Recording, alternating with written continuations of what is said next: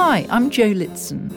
Welcome to The Thinking Traveller, a series that draws on the passions, expertise and knowledge of Academy Travel's tour leaders to bring a wealth of insight to your travels, one topic at a time. The National Gallery in London acquired Vincent van Gogh's Sunflowers in 1924. Since then, the famous luminous painting has only left London twice. But now, in a coup for the National Gallery of Australia, Australians have the chance to see Sunflowers in a blockbuster exhibition in Canberra. And seeing it live is worlds removed from seeing a reproduction. Spanning 500 years of art, the exhibition, entitled Botticelli to Van Gogh, Masterpieces from the National Gallery, London, features 61 paintings by 56 masters, among them Titian, Rembrandt, Monet, Constable and Vermeer.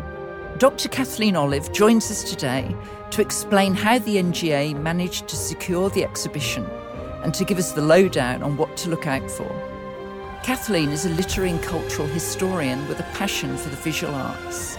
She has a PhD in Florentine Renaissance Studies from the University of Sydney.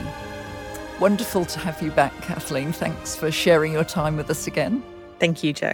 This exhibition, it's really interesting that the National Gallery hasn't really been very keen on sending international tours out in the past. And I believe this is the biggest collection they've ever allowed to travel internationally. So how did it come about? It's an interesting story. You're quite right. Traditionally, the National Gallery has been very reluctant to loan works. It's expensive. Some of the bequests that are made have as part of the conditions of the bequest that things aren't to be loaned, so it can be quite strategically, administratively hard. But in this case, because we were due to have the Tokyo Olympics last year, it was thought that it would be a lovely act of diplomacy, essentially, to send a wonderful selection of works from the National Gallery in London to Tokyo for the Olympics. And so obviously that was delayed with the events of last year, but Tokyo had the exhibition. They enjoyed the exhibition, and then as a kind of a corollary benefit, Australia got to put in a bid to have the exhibition too, and that's how we've ended up with it at the National Gallery in Canberra. So I believe while we were waiting here, the NGA actually did some refurbishments of the gallery space. They did, yes. So they've the traditional area that they use for their big temporary blockbuster exhibitions, they did a fair amount of work redesigning the interior in order to accommodate this exhibition, which came with its own trajectory, its own themes, and so they've tailored the exhibition space to the themes of the show. I believe they've used sort of state-of-the-art technology so that the paintings are really beautifully lit. Oh, the lighting is absolutely fantastic. There are some works in the exhibition that you look at them and they seem to have this glow coming from within the painting. And so where often in exhibitions, big temporary exhibitions, there's, flare on the glass, it can be quite difficult to see the works. Not at all in this case, particularly Sunflowers by Van Gogh. That's just beautifully, beautifully lit. So tell us about the exhibition then. We haven't really talked what's in it. So just give us an idea of, the range of work that people will see.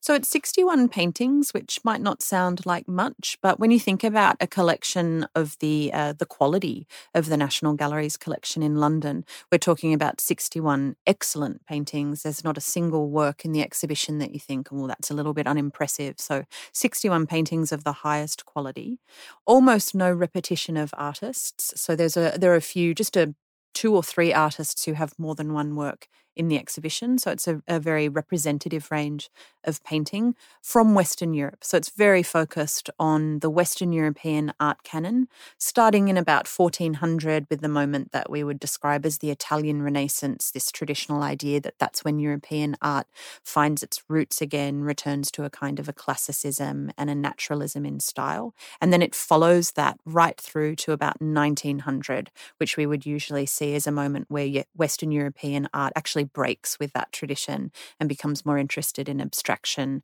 and a style that we might describe as modern. So it's really tracing that development of Western European painting. So it's divided into different rooms, I believe. Right, so there's 7 rooms overall, and each room has a very clear theme.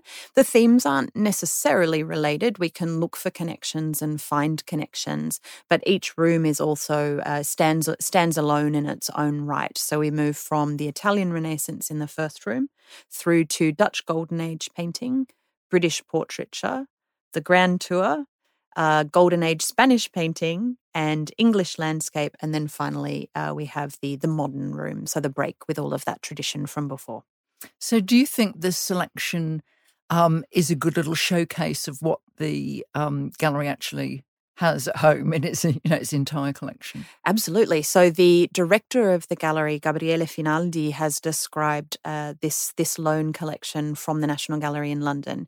He's described it as a trajectory of Western European art, the finest examples of Western European painting, and it certainly is that.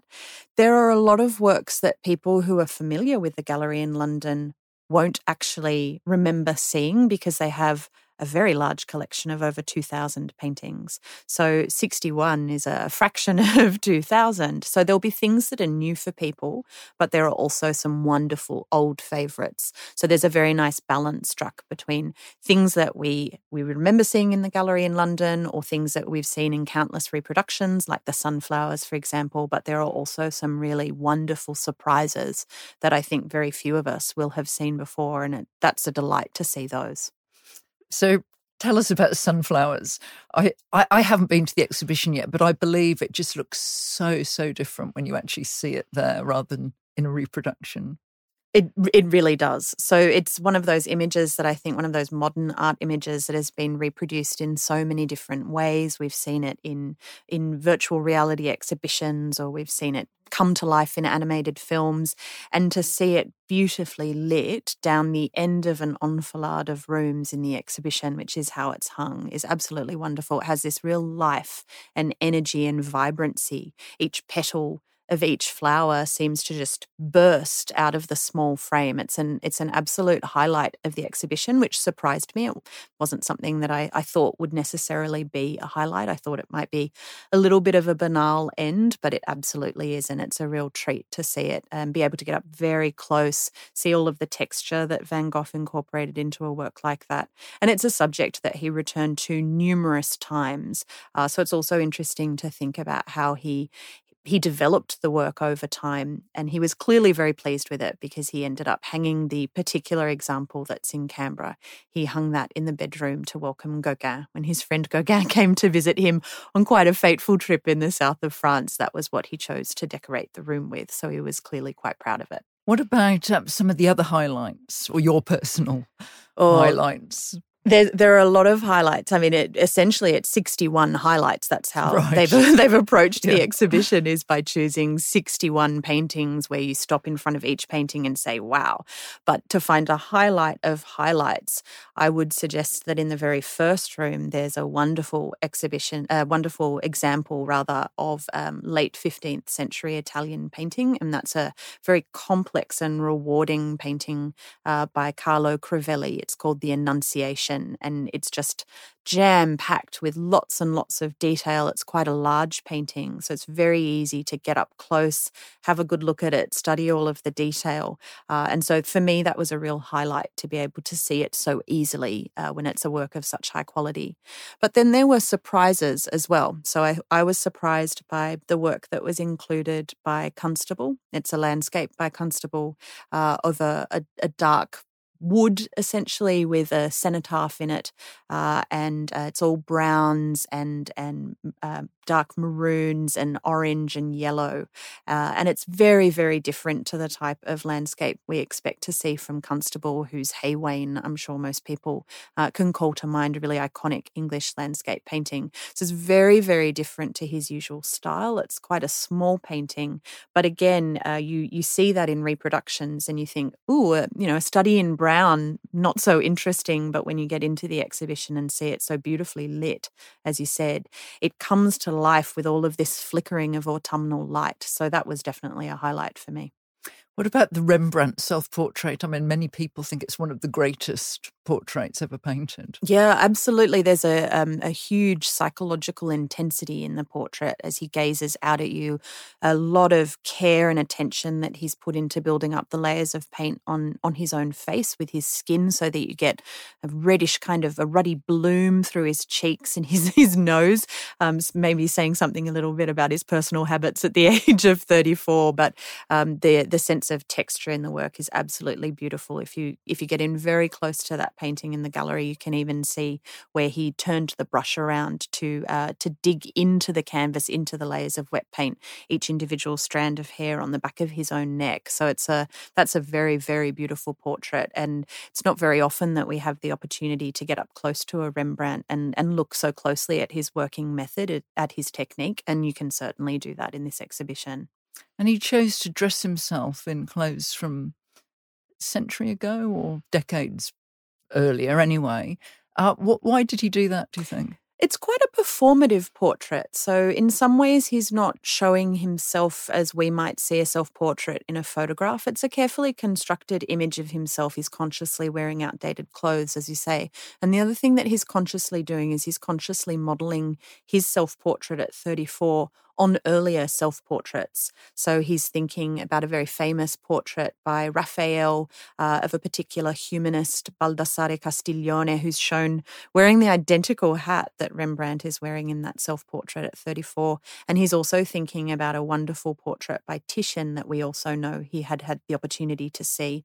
And the great thing is that portrait by Titian ended up in the National Gallery's collection as well. So it's not in the exhibition in Canberra, but the wonderful thing is that they have both the original portrait by Titian and they've ended up with this work by Rembrandt that was so inspired by Titian. So they're able, in such a monumental collection like that, they're able to close some of those gaps in art history. It's wonderful to think about those. Another highlight for me would be the room dedicated to Spanish Golden Age painting. So there are these moments in the exhibition where you see the British discover something first. So you see them discover Canaletto, for example, in the Grand Tour room, or you see them discover a new type of landscape painting in the work by Turner that's in the exhibition. But in the Spanish Golden Age room, you actually see Britain come late to a party. So when it comes to the 17th century in Spain, Spanish art was really prized in places like the Low Countries or in Italy. It was recognised immediately as being a really important style and movement. The work of people like Velázquez or de Zurbarán, for example, and they're both represented in the exhibition in Canberra. But in fact, in England, the taste takes a little while to catch up, and it's not until 1813, when the British are helping in the Peninsular War, that Wellington captures Joseph Bonaparte's baggage train and is given some of the paintings in the baggage train that Joseph Bonaparte's trying to loot from Spain. He's given those paintings as a gift by Spain, and he takes them back to England. And not just Wellington, also a number of the people fighting for him also take back Spanish artwork. And so it's not until the 19th century that the British really discover Golden Age painting, that 17th century Spanish art. So I found that room really interesting because it's telling that part of the story as well. There's a beautiful portrait by Goya of the Duke of Wellington, and he kind of ushers you into this room where you see the British not discovering someone for the first time, but actually coming a little bit after the rest of Europe and realizing that the Spanish are just real innovators when it comes to how they use light in the 17th century, how they conjure human emotions and extreme responses that people can have to events in their life, and also how they rediscover technique as well. So what they do with individual brushwork and layering up of paint is really interesting. So for me, that room was a real highlight. I think sometimes the surprise is seeing the size as well. I mean, I love Vermeer's paintings, but when you see them, they're so small. Is that the case with the one in this exhibition? Absolutely. So the Vermeer in the exhibition is it's called A Young Woman Seated at the Virginal, and that's a very small painting, yes. I love that piece. And that's slightly mysterious, isn't it? You know, there's a debate about who is the girl. Yeah, slightly mysterious is a great way to think about that painting. So they've, as with all Vermeers, we have so few works by Vermeer that survive. We know that he spent a lot of time working very, very carefully on each piece, working quite slowly in some cases. And so they've done a lot of technical analysis on this painting. The National Gallery, again, is in the position in London to have two works by Vermeer, one of a young woman seated at a virginal, which is what's in the Canberra exhibition, and the other one is a painting of a young woman standing at a virginal. So they've got these two paintings on the same subject. A virginal is a part harpsichord, part keyboard instrument that accomplished young women were encouraged to learn how to play. And the two paintings are quite similar. They're in theme and also in technique. And so research that the National Gallery has done recently showed that the two paintings are painted on canvas cut even from the same bolt of cloth. So they seem to be related, but as you say, the one that's on display in Canberra is quite mysterious because in the background of this charming drawing room with an elegant young woman looking out at us as she plays a musical instrument, in fact, hanging on the wall, there's a painting by an earlier artist. Vermeer shows us a painting that we know his mother-in-law actually owned at one point in time, and that's a painting showing the scene of a young woman being sold by a procuress to a man who's interested in more than her musical ability. Right, yes. So that's a really unusual painting to have hanging in the background of an elegant young woman, virtuous young woman's drawing room. So as you say, it's quite a mysterious painting, very, very small, and displayed on a wall with only two other paintings. So there's plenty of room around it, plenty of opportunity to get up close and think about some of the fine detail, which we know was very important to Vermeer, incorporating all of that detail into his works. So tell us about the bequest, because I think the Vermeer came from, was it the Salting bequest? Yes. Who is an Australian man. Yes, this is one of the really interesting things about the exhibition is that some of these artworks in some kind of way are almost coming home, not that they'd ever been to Australia before. So George Salting was a reasonably eccentric Danish Australian. He died in 1909. And so towards the end of the 19th century, his family had made good money in trade in Australia, enough money, in fact, for his Danish father to educate George and his brother at Sydney Boys Grammar. And then from Sydney Boys Grammar, he went on to the University of Sydney. He studied classics. He was a gentleman scholar. But the family left for England due to ill health of some of the family members. And in fact, Salting never returned here. But he spent his time in England very wisely collecting antiquities, decorative art objects, and a lot of wonderful paintings, including particularly he had an interest in Dutch Golden Age painting. So when he died in 1909, he left an enormous collection to the National Gallery, and they divided it. They sent some of the works of antiquity and his prints and drawings to the British Museum, and that's still there. And they sent his Chinese and Japanese porcelain and pottery to the V&A, and that's still there. And they kept some of the best paintings for themselves. And so about 5 of the works in the Dutch Golden Age room in Canberra were actually as a result of the Salting bequest. And it's their first time here, despite the fact that when Salting died and left that bequest to the National Gallery, there were requests from Australia back in 1909 to perhaps send the entire bequest down here and establish a national collection here from the Salting bequest. But those requests weren't heard. So this is the first time those artworks have managed to travel to Australia. Yeah, it's so interesting, isn't it? What about British portraiture? Because I know I saw you were saying that you feel in many ways that might be the heart of the exhibition, that room of British portraits. I do, yes. So it's maybe not a moment in art that many of us have looked at or have thought about before. All of the endless portraits that decorate grand country houses, and we tend to walk past those kinds of paintings, I think, because they don't often grab us. But that room for me is the heart of this exhibition because it shows the kind of people who built up these collections of art that they then left in various circumstances to this new national collection in the 19th century. So in some ways, those are the people that you see in the room full of British portraits. Those are the people for whom the National Gallery, it was really through their work that it could become a reality in London. So in that sense, for me, it's the heart of the exhibition. And there are some wonderful portraits in that room as well. For me, a standout was Gainsborough's portrait of Sarah Siddons, the tragic actor, one of the finest tragic actors of her day, who at the time when he paints her portrait was engaged in playing Lady Macbeth. And there's something of Lady Macbeth in the portrait of her. She's very, very proud, very, very resolved. It's a wonderful, wonderful portrait of her, although Gainsborough is said to have commented that painting her nose was a challenge. Oh, it is a slightly long nose, isn't it? I mean, as you said earlier, Gabriel Finaldi, I'm not sure if I'm pronouncing it, but he said that he would like to think that this exhibition is the history of picture making in Western Europe, and yet there are no paintings by women in this exhibition. No, not at all, or by any artists of colour. So it's a big statement when you stand out there and say this is representative of an entire moment.